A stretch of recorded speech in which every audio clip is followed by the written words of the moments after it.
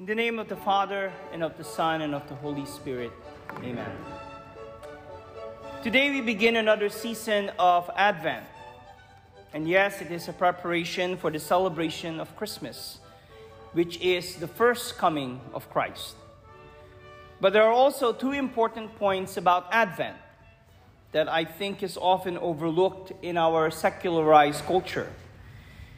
And they are, Advent is also about the second, and if I may, the third coming of Christ. You might be scratching your heads and saying, okay, Father, the first coming of Christ at Christmas makes sense.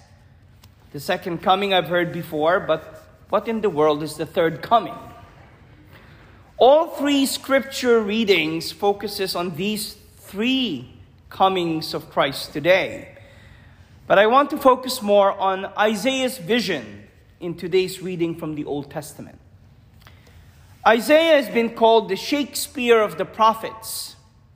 He lived approximately 700 years before the birth of Christ. He is a poet and a visionary, and the passage today gives us one of his visions sent by God. This was not something he was dreaming about or making up. He was truly seeing things, real things. More specifically, he was seeing visions of his future. In his vision, he saw a whole world of saints from all nations in the world, together worshiping the same God, the true God. It was also a world without war or conflicts. And as we will read at next Sunday's Mass, there is not even conflict between animals. Isaiah wrote that the lions and the lambs will lie down with each other. Now, almost 3,000 years later, in the year 2022, does that sound like our world? Far from it. This is a vision of the world after Christ's second coming. But it will happen just as truly as his first coming at Christmas. Both the first coming of Christ at Christmas and the second coming were future to Isaiah. To us, however, one has already happened in the past, and the other is the future. But that future is not merely an ideal or a dream. Dr. Martin Luther King, in his famous speech, "I Have a Dream," visualizes a society in which all humans lived in harmony. Well, the promise of God of the future after the second coming is even better than what Dr. King envisioned. In fact, this future that God promises to us is a guarantee. Notice that I said it is a vision of the world after the second coming of Christ.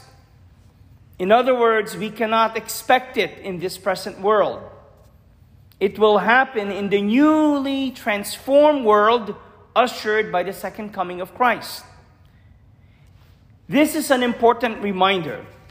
As I have said in my other homilies before, we mustn't fool ourselves into thinking that this world is going to get any better. We will have wars, violence, conflicts, diseases, and natural disasters. Our Lord tells us that this will all happen before his second coming. But the world to follow, that is the vision of peace and harmony that Isaiah speaks about, is truly arriving. But between the first coming and the second coming, what did Jesus leave us in this world besides a world full of wars and tragedies and cancers and divorces and terrorism? What did he give us? Well, he gives us, and he gave us himself. He left us his church, his mystical body, which is the only place in this world where we have His real presence in the Blessed Sacrament. That is the third coming, the Eucharist.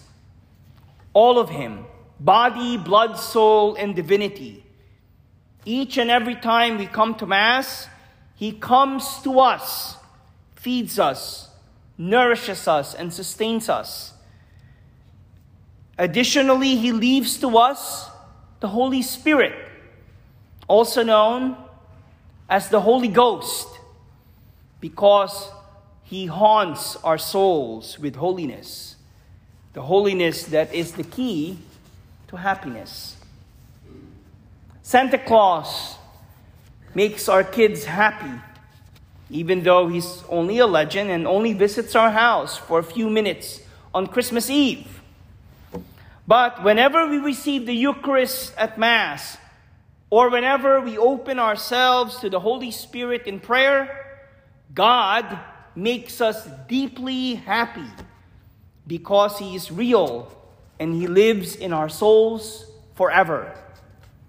His gifts are not like the toys and things we buy at Christmas. We get tired of them, and after a while, those gifts, they break. But God's gifts are better than toys. He gives us love, joy, peace, patience, kindness, goodness, faithfulness, gentleness, and self-control. Now, I don't know about you. Would you rather have those or a partridge in a pear tree? In the name of the Father, and of the Son, and of the Holy Spirit.